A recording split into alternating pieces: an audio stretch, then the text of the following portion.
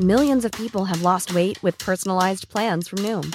Like Evan, who can't stand salads and still lost 50 pounds. Salads generally for most people are the easy button, right? For me, that wasn't an option. I never really was a salad guy. That's just not who I am. But Noom worked for me.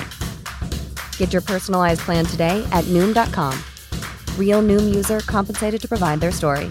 In 4 weeks, the typical Noom user can expect to lose 1 to 2 pounds per week. Individual results may vary.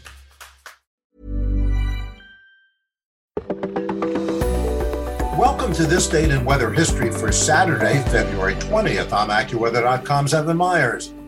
In 1805, the nation's capital had only been established at its current site on the Potomac for a few years, having moved from Philadelphia.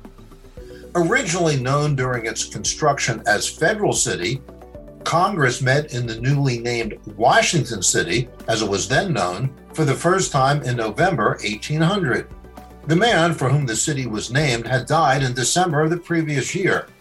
And in February 1801, the District of Columbia, which at the time also included the cities of Alexandria and Georgetown in portions of Maryland and Virginia, was placed under control of Congress. On January 1791, President George Washington had announced his choice for the federal district: 100 square miles of land ceded by Maryland and Virginia. In 1846, the Virginia land was returned to the state of Virginia, shrinking the district by a third. The Potomac River at that time, especially in the area around Washington, was shallow, and its shores consisted of large areas of mudflats where the water was only inches deep.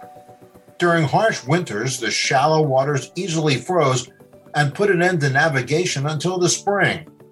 On February the 20th, 1805, after being frozen for more than 2 months, leaving those in Washington City in desperate straits because of lack of supplies, the Potomac River was once again deemed fit for navigation as the ice jams broke and commerce resumed. And that's what happened on February 20th. Be sure to tune in tomorrow for a brand new episode and find out what happened on this date in weather history.